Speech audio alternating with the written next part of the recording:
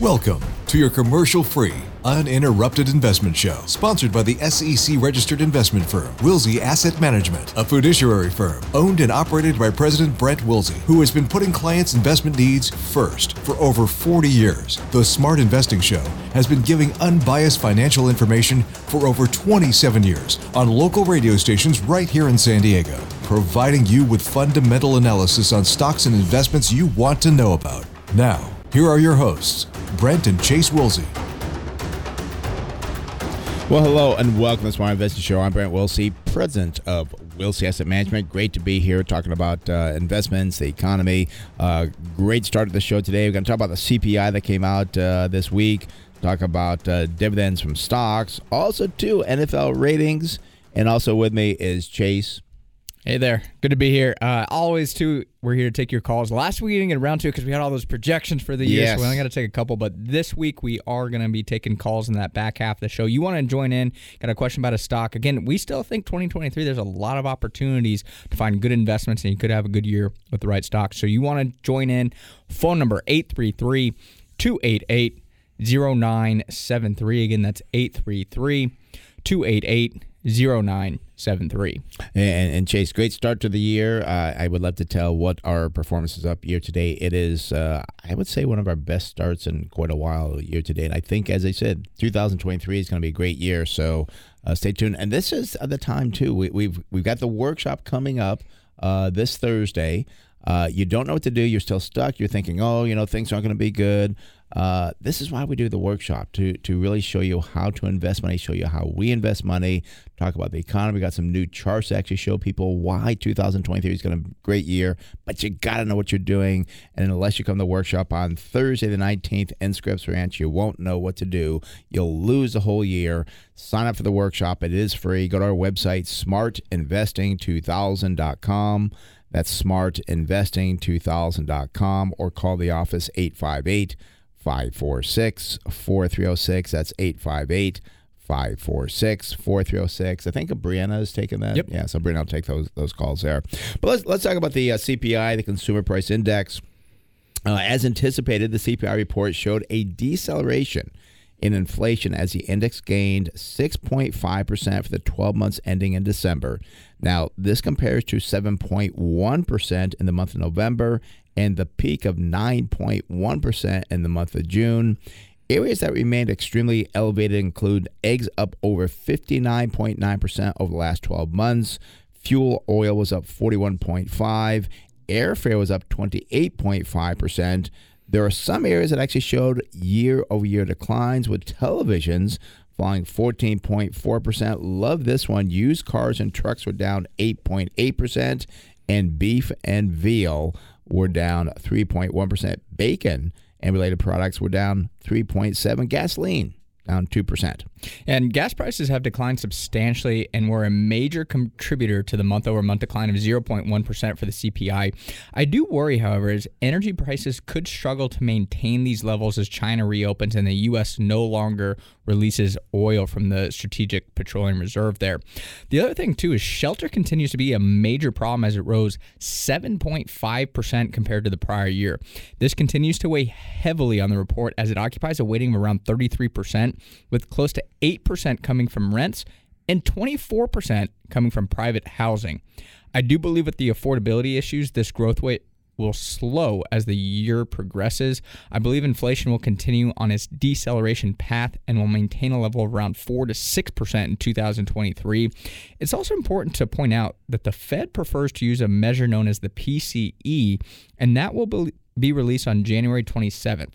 It has appeared that this report has continued to come in lower than the CPI.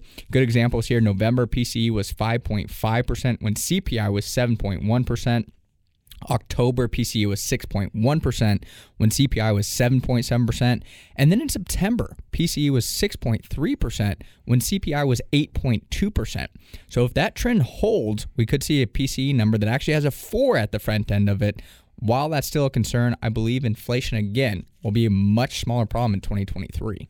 And Chase, let's talk about this because this is what really hurt the market last year. And we did talk about in the summertime that we saw signals, again, corn, wheat, soybean, lumber, Energy that were starting to fall that would pass on through. Well, I'm not seeing anything reversing that. I'm actually seeing more of the same to where the supply is actually increasing. The demand has not increased. I think we can get to a level that come mid-year, we can see inflation maybe 3 to 4% range. Yeah, and again, that PCE, I'm going to be very interested to watch that number because and you hear again the talking heads on the news. Oh, well, the inflation rate is still more than 3 times the Fed target. Well, but you're comparing the Fed target to the CPI. Yes. Not the PCE. And don't get me wrong, 4% still not good. Right? Still 2 times what they're looking for, but not that 6% level that the talking heads are looking at. So you have to be very careful when you're looking at these numbers. And I did want to point out the energy side of the equation as well. Is we think energy is going to go back up because I just see there's a lot of demand factors. The supply factor hasn't been China coming back online. Fixed. But the issue is, well, I guess it's not really an issue. It's a positive. Is energy was so high last year that you're not going to see, again, a 50% spike in energy like we saw last year to drive that CPI higher. And businesses have already dealt with those higher energy costs and tried to pass it on to the consumers. So I don't think they're going to have to necessarily change prices as much due to energy spikes. I think a lot of that's already been baked into their business plans. So I think the energy is not going to be as problematic. And also, too, it's not going to be a benefit as it was this last month, but I just don't see it being the big problem it was in 2022. And there's some good news on energy as well. This past week, I was reading that there's fracking companies that are actually increasing fracking with more oil being produced, which is a big positive because if we can get that supply up, that would mean that we wouldn't have such a spike. And again, I do believe oil prices will rise, but I just said not to where they were before. And this is so important because it all comes back to interest rates. Are they going to raise interest rates? I think what's going to happen is that, and the other thing too that he looks at is the wage growth. That also has been tapering down as well, which is a positive. So I think when they meet, they'll probably raise, I'm going to say 1/4 point, and then I think they could be done because what is happening is that what they have done has slowed inflation, but yet supplies are still being positive. So I think that's another reason too. I think this will be a great year, and if you're sitting on the sidelines and you're worried, you've already missed, a good percent of more value investors, but already missed a good percent of growth. But it's still going to be a good year. So don't sit on the sidelines and wait for things to get better and then invest. You have to invest now before that happens. Yeah, and also too, I wanted to again point out, I think the CPI is kind of silly, and just the headline number, I guess, I'm going to say is kind of silly just to look at. And we tell people you have to look at everything. Don't just look at the headline number because it's still important to look at. But the thing I wanted to point out is, again, where's that number? 24% comes from private housing. Mm-hmm. What is that? It's the owner's equivalent rent is how it's calculated. Well, just because your owner's equivalent rent went up doesn't mean your mortgage payment has gone up. So your CPI, like your inflation rate, has not gone up on housing, but it's calculated that it's gone up. That is such a silly thing because it's not impacting the economy. Now, we were talking about this, how no measure is going to be perfect. Right. Don't get me wrong. But again, look at the math behind that. How would an owner's equivalent rate rent actually impact their spending behavior because their mortgage payment has not gone up at all? That doesn't actually impact their CPI, but it shows up in the CPI report. And we always tell people you have to look at the whole picture because a lot of times people are like, oh, I look at the core CPI. Well, but energy is going to impact how businesses respond to raising their prices down the road as well. So understanding the whole picture is so important. Don't just kind of follow the news and follow the headlines. We've talked about this a lot. It's a very dangerous path for the individual investor. And I think kind of taking on to what you were saying there, I always come back to the personal price index, your own personal one. Because, again, if you own a home, it's not really affecting you. But then people focus on the negative side, like, oh, the cost of eggs are up and bread is up and so forth. Yeah, but we just mentioned a couple of things that are actually down. Beef, veal, bacon, things are actually coming down. So you got to look at what you're going to buy. So you go to the grocery store, don't buy the more expensive things. Buy the other things. Maybe, I don't know what, well, eggs. Maybe not buy eggs. Buy bacon instead. So, and the thing, and I haven't done it yet. I keep saying I'm going to do it. I want to look more into the bird flu. I believe that is changing course now. And I think that we lost 40 million. I think it's the worst ever. Yeah, I think we lost 40 million birds. Well, if that is over now, then we're now going to have, I don't know how long it takes. I'm not a farmer, how long it takes to grow a bird, but eventually that's going to subside, and all of a sudden things will come back down again. Yeah. Yeah. And the other thing you have to realize as well is how it impacts different parts of the CPI. One thing I was reading as well is you got to think about baking.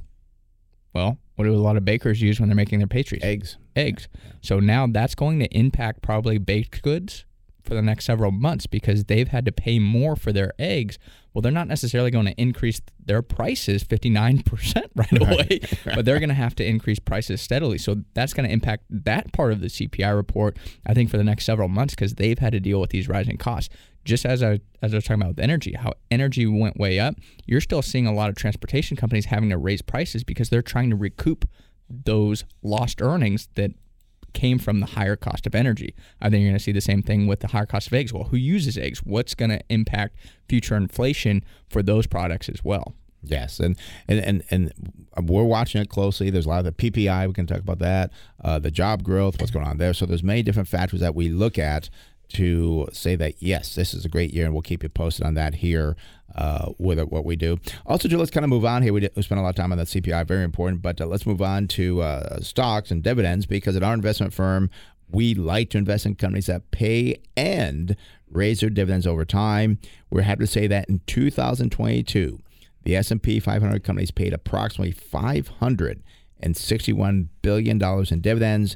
That's up from $511 billion 1 year ago. It's also worth noting that 373 companies in the S&P 500 increased their dividends in 2022, about 20 more than the 353 that increased dividends in 2021. And then also, too, another benefit for shareholders is stock buybacks, which was about $960 billion in 2022. Unfortunately, we believe this will decline somewhat because of, again, our wonderful lawmakers there in Washington that decided to add a 1% excess tax, which will take effect, again, in January. So now that's taking place on companies that are buying back their stock. And I'm very curious to see and hear more from companies in their conference calls because I think a lot of analysts that are following companies that generally do a lot of stock buybacks are going to ask that question. Well, now that there's that tax, are you going to change your capital allocation plans? And I guess it's I know companies will still buy back their stock, but I think some will kind of consider not as much. I mean, we have a company in our portfolio, they don't pay a dividend, do a lot of stock buybacks. We have talked about, do you think now they might change and pay more of a dividend, less stock buybacks? I'd love to see that. I mean, because 9 out of 10 companies in our portfolio pay a dividend. It's one of the few that doesn't, but we like the business. So we might see them come back with a dividend. So it's going to be very interesting how companies handle it because I don't want to say you're wasting 1%, but it's just a shame the government did that. Because there's no benefit to the companies. It actually hurt the shareholders, not the companies. And that's what I think is silly. Well, and what happens is you do a stock buyback. That should help your earnings. Well, it helps your earnings a little bit, but then also it hurts your earnings because now your taxes go up. Well, now you it's like, what the heck? And, I think it is important. I did want to kind of, again, reinforce what you said. We are value investors first. Mm-hmm. But by nature, a lot of times value companies pay dividends. So about 90% of the companies you invest into do pay a dividend, but we do look for value first, not just a dividend investor, because that value does trump the dividend. But by nature, many times that dividend comes with it as well. And I was going to say, I was very positive. Obviously, yesterday the banks reported earnings, a lot of the major banks. I did see J.P. Morgan. They came out and the CFO said, a good target for us is probably about $12 billion in stock buybacks this year. Oh, so they didn't mention that. Yeah, they said that they're looking at now things because they had to pause stock buybacks last year. Now they're looking at returning to it, which tells me the economy probably not as bad as, again, many people are making it out to be. They did have to take some provision for loan losses on the portfolio and so forth. But I think overall, if they're saying they can buy back stock for the rest of this year, I think that's a big positive for the economy.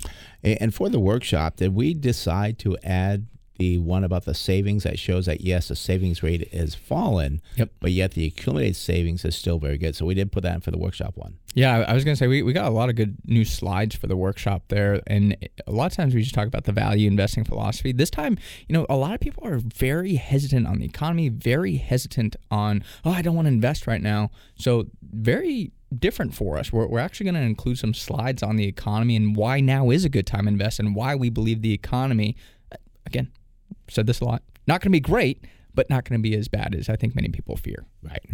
And so important that again, you don't miss this, and we're going to show you why not to miss it, but very important to invest in the right things as well. Because there's going to be things this year that people think are going to do well, and I'm sorry, they're not going to do well. Yeah. So that's why very important. And since we talked about the workshop is going to be this Thursday at 6 o'clock in Scripps Ranch. That's the 19th. It is free. Go to our website, smartinvesting2000.com. That's smartinvesting2000.com. Well, let's talk about the NFL because the ratings were down about 3% from a year earlier, hurt by the Thursday night football games on Amazon. Nielsen ratings said viewership fell to 9.6 million viewers that streamed on Amazon during those Thursday night games. And that was a large decline from the 16.2 million viewers last year when the game was on Fox, NFL Network, and Amazon. There could be a problem with advertisers who guaranteed by Amazon they would average 12.6 million viewers per game, as they definitely missed that mark. And also for comparison, normally Sunday afternoon game viewership is around 19 million viewers, and people can actually watch those on Fox and CBS. That's who carried the afternoon games on Sundays. And the thing I look at here too is a lot of these streamers are pushing into, and the NFL has been welcoming that. Is that the right strategy? Right. Well, and I was going to say CBS, Paramount, do they stream? They stream the games. They stream the games on the Paramount Plus, is it? Yeah, Paramount Plus. Yeah, they stream it, and I think it's your local broadcast, so it's not like you can watch all of it. It's not like the Sunday Ticket where you can watch out of market games, but still, you can watch your local. I believe I've never done it on Paramount Plus, but I'm getting the thumbs up from Frank over there. So it's your local game on Paramount Plus that you can watch, just like you would watch it on cable, perhaps. Do they have commercials in those, Frank? Yeah, they have commercials.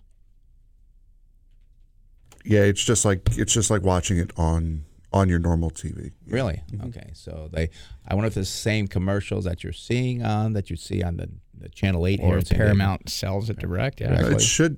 I'm pretty sure it is the same, because if it's just pulling from the cable feed, then it should, your local cable feed, it should just give you the same commercials. You might get one or two like 15-second Paramount ads during the breaks, but other than that, it's pretty much the same. And I guess if you cut the cord as they call it, and you're just streaming, you can still see local TV by the antenna, but you're probably much cleaner view watching it on streaming on Paramount Plus. Yeah, with Paramount Plus, if you don't have cable, because we don't have cable, I know for ESPN you need to have a cable subscription in order to watch the actual ESPN channels, but for Paramount Plus, you don't have to have cable in order to watch like your local CBS or CBS News or whatever. Yeah, I mean, this whole things are definitely changing, and that's why we saw the decline with that.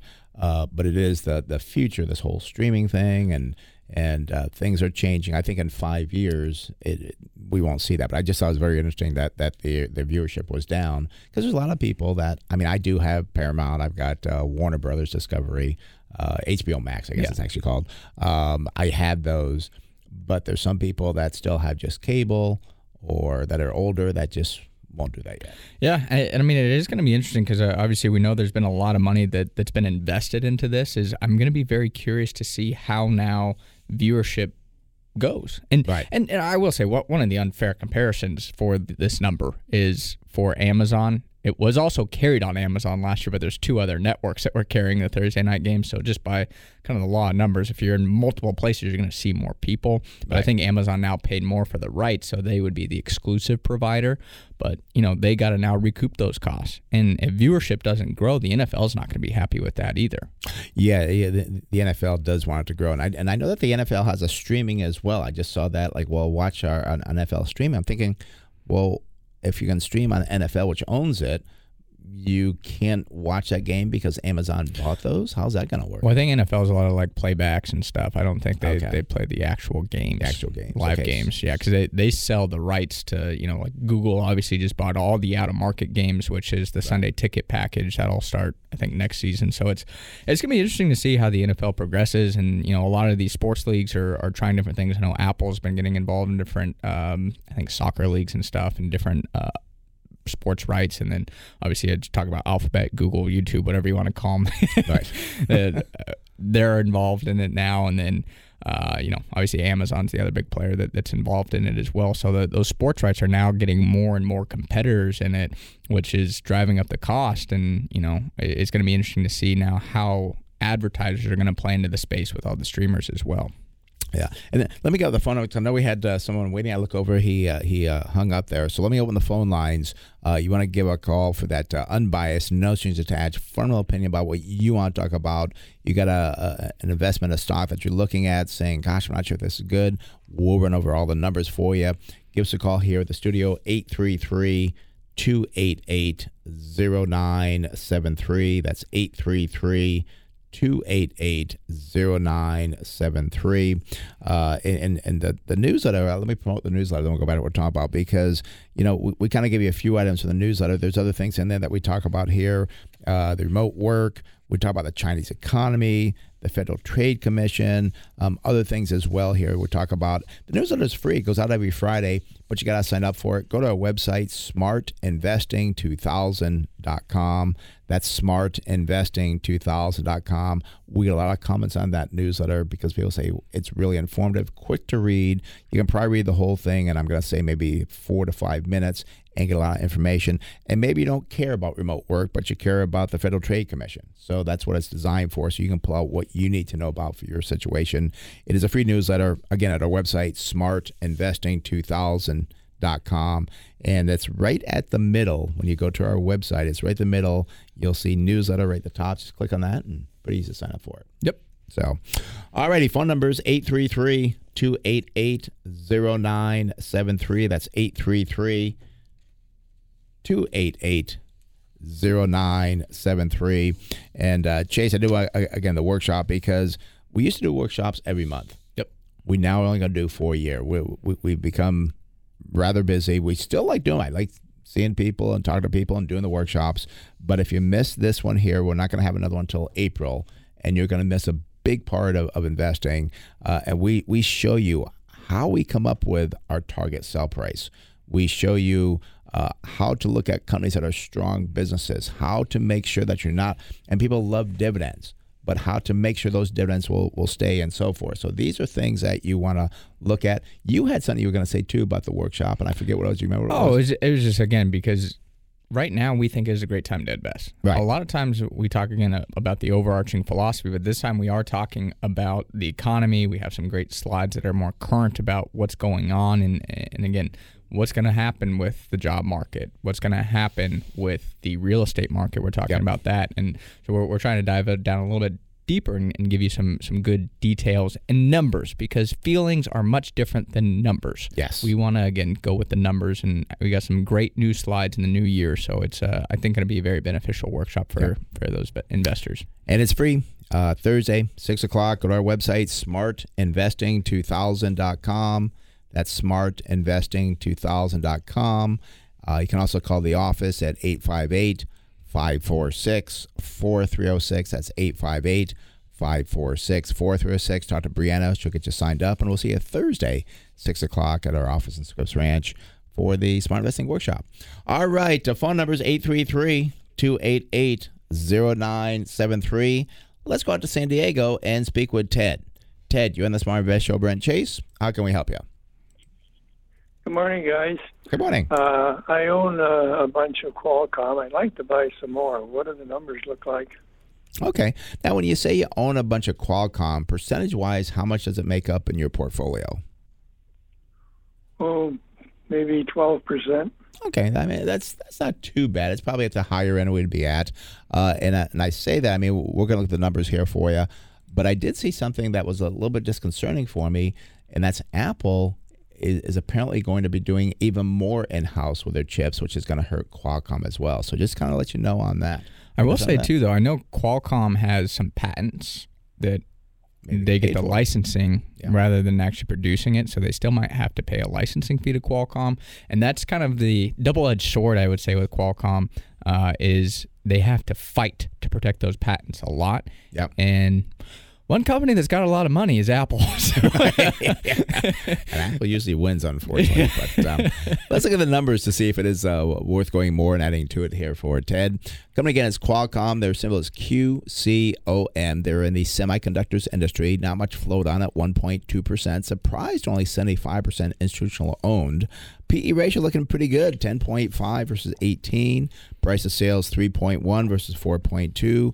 Price to book value 24. The industry is at 354, and price of cash flow is on the higher side, 15 versus 12.8. Now, the earnings over the last year up 30.7%, not quite as good as the industry, up, 43%. We do see a 5-year estimated growth rate. Well, this is just I'm surprised on this. For Qualcomm, a 5-year earnings growth rate from the analysts is a negative 7.5. The industry is a positive 9.8. So, with 12% of my portfolio and looking at buying more, I want to know why they think the growth is going to go down. That's very surprising to me. They do pay a dividend, 2.5%, use about 25% of their earnings to pay that out. They pay that dividend for 10 years in a row. We do see on the balance sheet, current ratio 1.8 versus 2.8, debt to equity 0.9 versus 0.6, so the balance sheet looks fine. Net profit margin 29.3 versus 23.5, that's a positive. Return on equity 71.8 versus 27.6. I think if I look at the balance sheet, probably their equity is very low. That's why the return on equity is so high. And then return on invested capital is also 44.9 versus 20.3. Jace, what do you got? And I think their equity is really low as well, just because they've bought back a lot of stock over the years, so it's just naturally reduced that equity. But current price for Qualcomm, $120.94. 52-week high, $192.10. The low, $101.93. Already up about 9.4% this year, but over the last 1 year time frame, they are still down 33.2%. If I go forward to September 2024, looks like they report on a fiscal year rather than the calendar year. I do see estimated earnings per share of $12.34. That would give us a target sell price of $204.84. So, I mean, the valuations on it look really good, Ted. I'll tell you one thing that concerns me is having 12% in your portfolio. I don't necessarily know if I would sell, but I don't think I would buy anymore, because that would, I think, over-concentrate you. No matter how good the numbers look on Qualcomm, no matter how good the business is, right, I still get nervous, and especially with a company like Qualcomm, we held it a few years ago, was at that time, remember, they had a lot of business in China. And if you looked at their income statement, that's where a lot of the revenue came from. And they're trying to, again, protect those licenses. And one thing that just scares the heck out of me is China says, I don't care that it's your patented license. We're China. We do what we want. Yeah, we don't recognize your U.S. courts. I mean, we'll do whatever we want as China. Yeah. And I know there's like a world organization, but China doesn't really care. And I mean, Qualcomm's done a great job for, 20, 30, 40 years. But I am concerned when I saw that. I was shocked to see that negative 5-year growth rate from the analysts. I do see over the last 90 days, the earnings are down 7.3%. So I like Qualcomm. Again, it looks like a pretty good buy at this level, but I'd be very careful about being over-concentrated into it. You might even want to pare back a little bit on that because there are some other good buys out there. So, Ted, probably not quite what you wanted to hear, but we're trying to look at the numbers and be unbiased here for you. Yeah, and honestly, Ted, if you own nothing in it, I think I would, maybe it'd make sense to buy it, but having 12%, that's just my big fallback on it there. Yeah, because if it just pulls back, and you have seen a big pullback on it, but if it continues to pull back, Ted, let me ask you, so when it was at the high, was it a higher percent of your portfolio? Ted? No. No? Okay.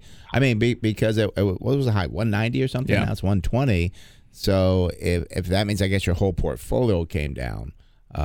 So since it's still at 12%, but yeah, I mean, I like the company. You know, I always want to say yes on Qualcomm, but I gotta say, I got some things that concern me there. 7.5% 5-year estimated growth decline, not increase. And I will say, sometimes on that 5-year growth rate is not necessarily something I always want to look at. It makes me question things, but because right now I look at their growth from 2023 to 2024, earnings are growing again. So it could be based off of last year, and then they're taking a dip this year. they're kind of taking a step back to go forward again, because this year they're falling, and then I see growth next year as well. So it's you got to understand that growth rate. I'm not too concerned about that, honestly. I'm more concerned about China and the overconcentration. The reason why it concerns me is it means analysts are thinking something different. Yeah, they might have a growth for this year, maybe next year, but there's something that's changing, because that's never been – the industry's at 9.8 positive. So there's some concerns that analysts are having. That's why I look at – and like we always say, it's not one number. That's why we go over many numbers. And that's why it takes us 15, 20 hours to buy a company, because we look at all these different things. So just to kind of – and again, there's no clear answer here for you, Ted, but I would feel a little bit concerned being at 12% holding in my portfolio. All righty? Okay, that sounds good. Maybe I can point a few stocks in another area. Yeah, there you go. Yeah, kind of diversify a little bit. All righty?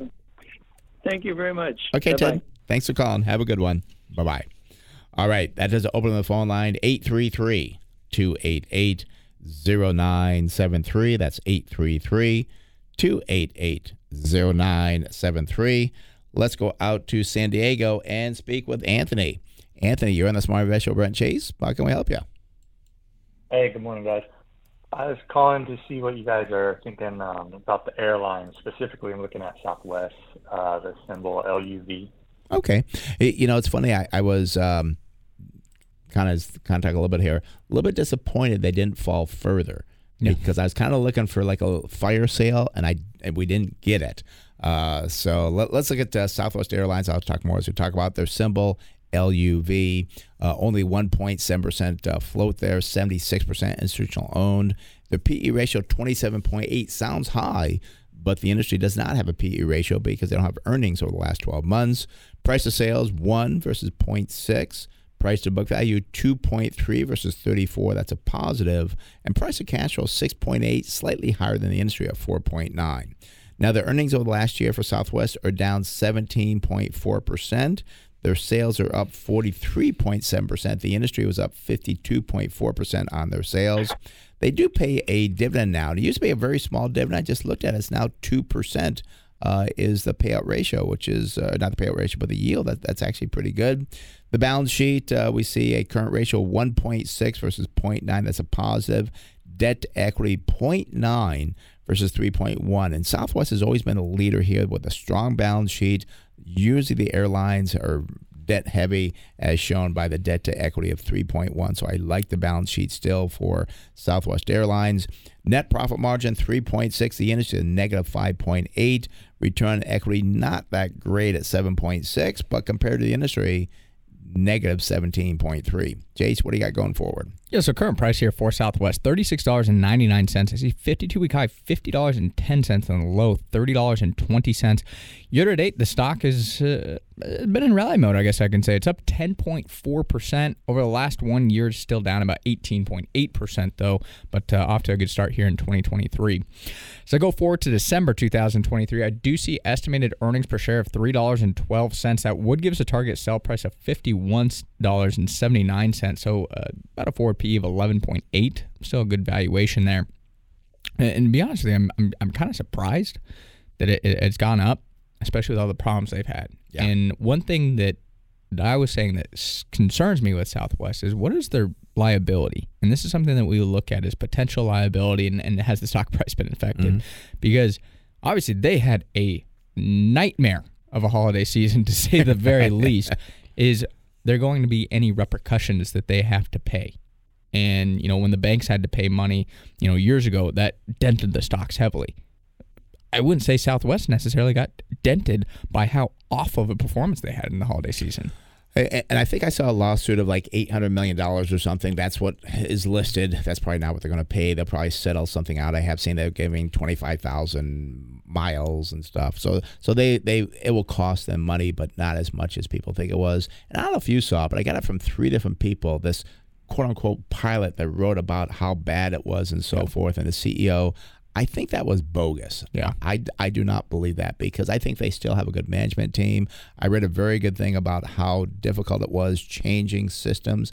And when you think how complex it is to run an airline with planes moving here and there, and they have backup planes in case they get stuck in New York for frost or the weather, They just didn't have enough because it was worse than they expected. That's going to happen. So I like the airline. I was hoping it's going to drop to 25. We'd have jumped all over it to buy it at 25 at the current price. What is it, like 30 or something? It's like, I think it's a good buy. And also, too, very important that we talk about the economy. Yeah. Because if the economy was going to go into recession, they would be hurt by that. Bad recession. But I think the economy is not going to go into recession that is mild at worst. And by the end of the year, it's going to be much better. And airlines do good during a good time. So I like Southwest. I want to say it's a buy. I just don't think we're going to buy in the portfolio.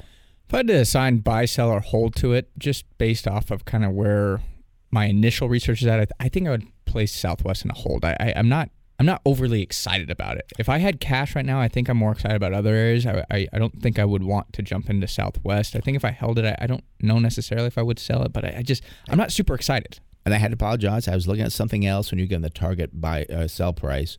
How much gain was there on there? It's a good gain because it's $36.99 is the current price. $51.79 is the target sell price.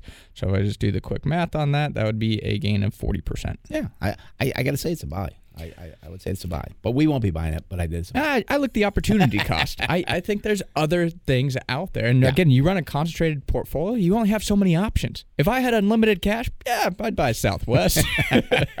Okay, I guess on Monday morning we won't talk about should we buy Southwest in a portfolio.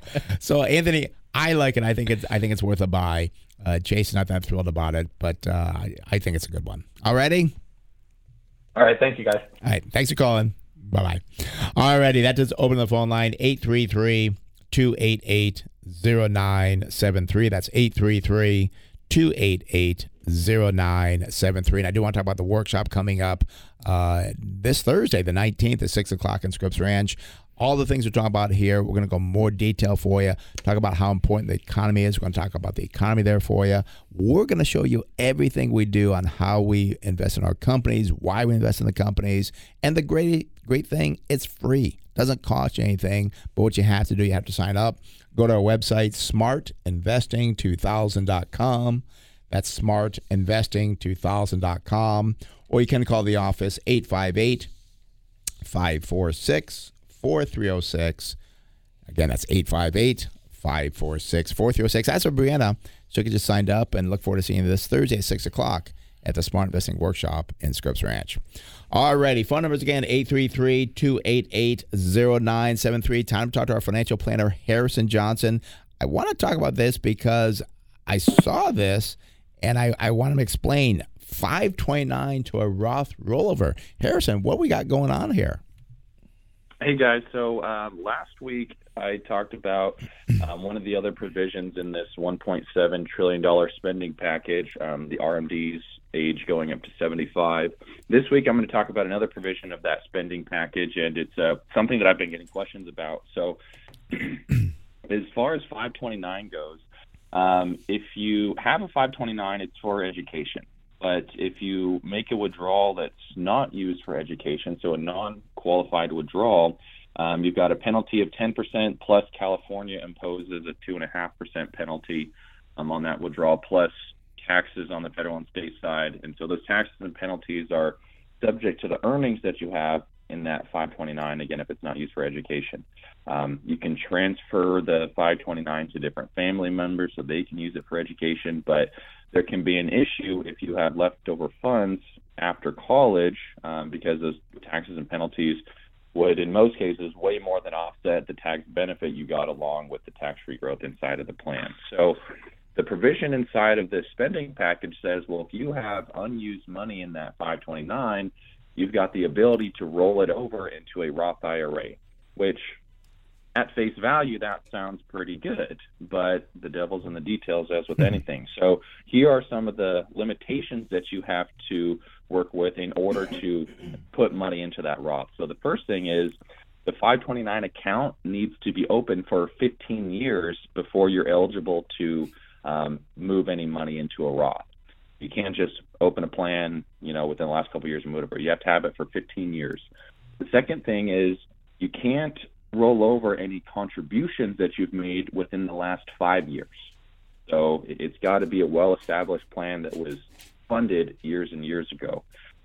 Next, rollovers can only be made for the beneficiary, not the owner of the 529 plan. So in many cases, you have a parent who's an owner of the plan, and then their kid is the beneficiary, and the parent might say, okay, well, I funded this. Can I get the money back? And no, any rollovers have to go into a Roth IRA for the kid or the beneficiary.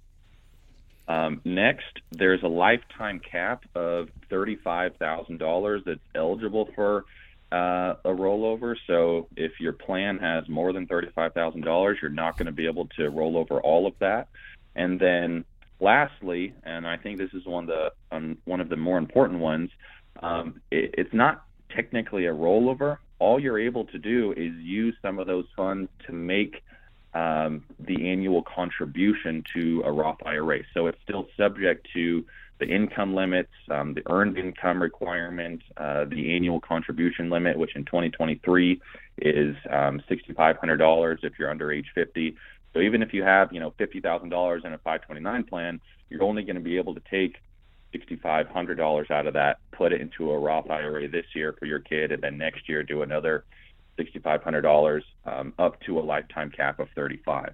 So this is, overall, I would say a benefit, but there's still a lot of limitations that are there with being able to actually get that money out of the 529 efficient. So I guess the saying is, what it sounds too good to be true, it probably is, because I was very excited as you kept talking, like, oh, well, okay, we can deal with that. Oh, we can deal with that. But the last one, it's like, only what, $6,500 a year, so that if you're going to do your Roth IRA anyways, it's not, you can't do an additional $6,500, right? You can only use that money to put in that you're going to, Yeah, exactly. So it's not like you can do this and then still make your regular contribution. This is your contribution. So if you're going to do it anyway, then yeah, it doesn't give you that much of a benefit. And Harrison and I talked about this in the office, and it just fires me up. Like I don't like 529 plans because you look at them, the investment options are limited, the tax benefits aren't that great, and I was all excited at this initially because I'm like, wow, this actually makes sense to do a 529 for people now, because that's a good benefit, because that's one of the biggest drawdowns is if you don't use it, all of a sudden the tax consequences far outweigh what could have happened. And what I look at here is if the government really wanted to help people, truly, the middle class, the lower class, just let people open a Roth IRA for their kids and let them use it for education expenses. What's the deal? What's the problem with that? Because the issue that Harrison and I discussed is 529s, they benefit the ultra wealthy, and the government's not helping the people in the lower and middle class here. It makes no sense. They give you all this BS and stuff about how they're helping the middle class. Get rid of the 529 plan. Just let people contribute to a Roth for their kids and use education expenses to have that be a tax-free withdrawal. I just don't understand why they have to make it so complicated. And Jason, I got to argue with it because I don't like that idea, because retirement should be for retirement reasons. I think what they should do, I think they're onto something. If you're here. like a 5-year-old kid. Well, you mean to their retirement plan? Like I'm saying something similar to a Roth. Oh, okay, something, because I thought you were saying that somebody can contribute to the Roth IRA and be able to use that for education. You're not saying that. If they want to open like a Roth IRA for their kid for educational expenses. For their kid, okay. So then just kind of take this one step further and let them open a Roth type account for their kid when they're 2 years old. Instead of funding a 529, you fund that Roth type account. And all of a sudden, if they get to be 20 years old and they didn't go to college, they went in the military, whatever it may be, then it becomes a Roth. For the child's retirement. Okay, because I didn't want people to take away from their retirement. No. Yeah, so I don't think they would go that way. But I think they're onto something here, converting the 529 to a Roth rollover. That can make sense. But why do you have to have all the limitations on the 529? Well, and that's what I'm saying. They need to get rid of some of those limitations, because as Harrison, as you pointed out, there's so many limitations. It doesn't make sense, because what they should do, they can help our society be more educated with, paying for education. And if you got scholarships and you're a great football player and you got like all these scholarships, you didn't need it. Or even academic scholarships. And whatever it may be, you don't need that. Well, let's have somebody. Well, and I was thinking of the parent that you put all that money in there. Well, now you get to use it for your retirement. Yeah. What is wrong with that? Because we do have a retirement problem in the country. Yeah. So the government, I think they try to make things sound good, But then, as Harrison, you pointed out, you start ticking things off. It's not good at all. And it makes it so much more complicated. Right. Just simplify it and make Right. it easy so people can actually understand it. And again, the people in the lower middle class, they don't read through this stuff. They don't have the time to read through this stuff. So it's not a benefit to them ultimately. And that's why we have Harrison to read through all this stuff and point out the details. That's why you need Harrison as financial planner. It just fires me up. If you can't tell, I'm just frustrated with all the freaking rules that come out. And I'm just like, if you want to help people, help people. You know, and Harrison, we got a caller that wants to ask questions about a 529 plan. Can they change a beneficiary? Can you stay on with us and answer that question with us, or what?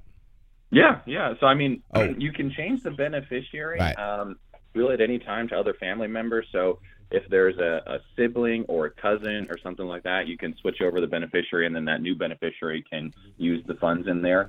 So a lot of times, like as Chase was saying, wealthy families will have these large 529 plans, and they'll just use it for, all the grandkids or something, and just kind of change the beneficiaries around, and they're using it almost as an endowment. But you've got to get the plan so large to be able to do that. But if you've got a case where there's $50,000 in a 529, well, this kid used it all, well, let's move it on to the next kid, and so on and so forth till all those funds are used. Okay. Hey, and Justin, I hope that helps out. I'm getting the signal that we can't quite have you on air while the other person's on air and so forth. So I hope, Justin, that answered your question. We'll go to Justin after we hang up for you to make sure that's answered. But I think you covered that answer there for him. So, well, Harrison, thank you very much. We appreciate it. We will see you Monday morning, and have a great Saturday. Thanks, guys. We'll see you Monday. Okay. Bye-bye. Again, as Harrison Johnson, he is our financial planner. You can hear the details he looks in this stuff. He loves reading these things. He loved looking at the 529 to Roth rollover and the details.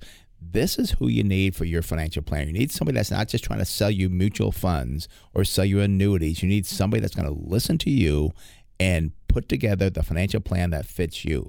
It's a free consultation. You give them a call at the office at 858-546-4306. That's 858-546-4306.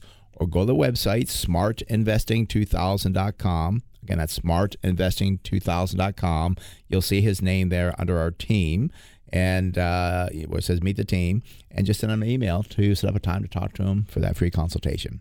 Alrighty, phone number's here, 833-288-0973. That's 833-288-0973. Let's go out to San Diego and speak to Justin to see if his question was answered or not. Justin, you're on the Smart Invest Show with Brent Chase. How can we help you? Hey, guys. I understood the premise of the changing the beneficiaries. I guess in my situation, I've had my 529 plan open up for my kids. I have two kids 3 years apart, and I have established it over 15 years ago. I guess my main question on that that new act that they passed was, if I wanted to switch my beneficiary and do the rollover, am I allowed to?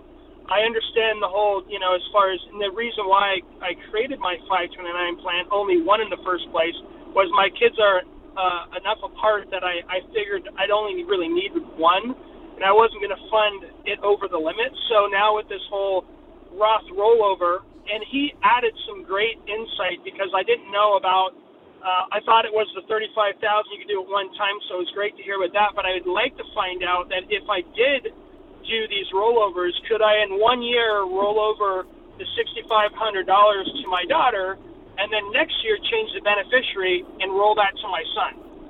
Oh, I see. So kind of, or I wonder, that's a good point. If you could change between beneficiaries, and I think we still have Harrison on the line. So if it's all right, Justin, I think we want to take that question, go to Harrison, and see if he can answer that for us. Yeah. Okay, Harrison? Yes. Okay. Yes. So as far as, this is one of the issues that I've been trying to find an answer on as well, because usually when you change the beneficiaries in a 529 plan, the change has to be within the same generation. So you can't go from a kid beneficiary up to a parent beneficiary and then use that to roll over into a Roth IRA, I'm assuming, is the way that it's going to kind of shake out as we get more guidance from that. I think the only way this could really happen is if you're changing the beneficiaries and they're all in the same generation. So all siblings or all cousins are kind of on that level. But again, I'm waiting for more guidance to come out to see if any of those time limits apply to that. Because, you can't roll over contributions that were made within the last 5 years. It hasn't said anything about the timing of a beneficiary change and then rollover. So we're still waiting to see more guidance on that. But I'm assuming you would be able to do rollover again as long as it's still in the same generation. But I'm pretty sure you're not going to be able to change the beneficiary from a kid to a parent and then have that parent fund a Roth IRA. But it sounds like in Justin's case, he was going from his son to his daughter back to which were 3 years apart. So it sounds like they might be okay there. Right. Yeah, that seems like that would be fine. Yeah. Mm-hmm. And what we can do, Justin, you can call Harrison at the office, 858-546-4306. Again, that's 858-546-4306. And if you're driving, I don't know if Justin was driving or not, he's at home, very easy. Google, Wilsey Asset Management, we come up. Smart Investing 2000 is even easier to remember. Oh, that's right. Smart Investing 2000, very easy to remember. And you can call Harrison that way to make sure we get that answered for you. Harrison, thanks for sticking around. We appreciate it. All right. Thanks, guys. See you Monday. Okay. Sounds good. Bye-bye.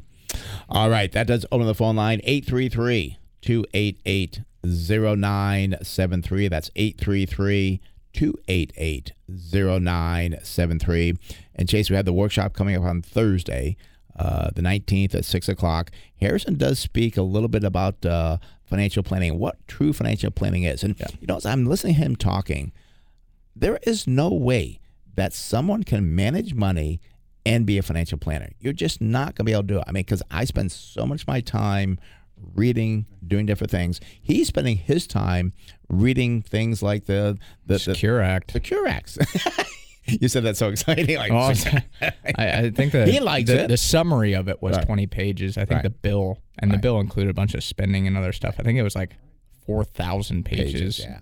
But I mean, Harrison likes doing it. See, he likes doing that. Like we like looking at reading financial statements and conference calls and stuff for companies. But that's what you need. You cannot have, there's no way possible you're going to get somebody that can do a good job of doing a financial plan for you and also managing money. They're not going to do a good job of that. So, well, let's go back to the calls here because we got, Brendan in Carlsbad. Brendan, you're on the Smart Invest Show. Brent Chase, how can we help you? Hey, good morning, guys. Really enjoy the show.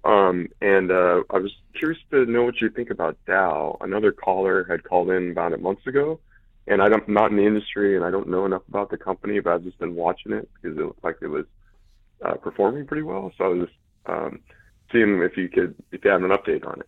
Yeah, let's take a look at it. And Dow is one that we kind of like. It's in the chemicals industry and so forth. It's just one of these clean companies. Their symbol is Dow, D-O-W. They've got a nice PE ratio, 7.6 versus 8.8. Price of sales, 0.7, same as the industry.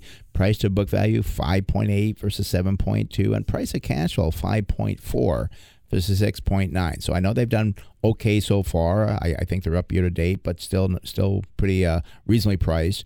Looking here, the earnings are down 7.8% for the past year. The industry is up 11.6%, so I want to know why their earnings went down. Their sales did go up 8.1%, not quite as good as the industry growth of 9.2%. What I like about Dow is they pay a 4.8% dividend, and they only use 36% of their earnings to pay that out. So that tells me they could even grow that dividend over years to come, which would be very positive. Look at the balance sheet. Current ratio 1.6 versus 2.8. I'm okay with that. Debt to equity 0.8 versus 0.7. That's good as well.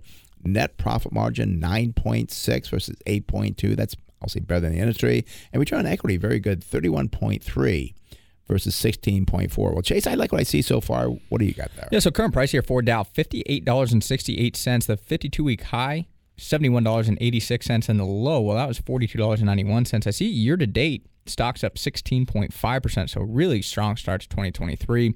1 year return, it's actually up 2.9%, so it's done well compared, obviously, to the markets, which are still down about 13% over the 1 year time frame.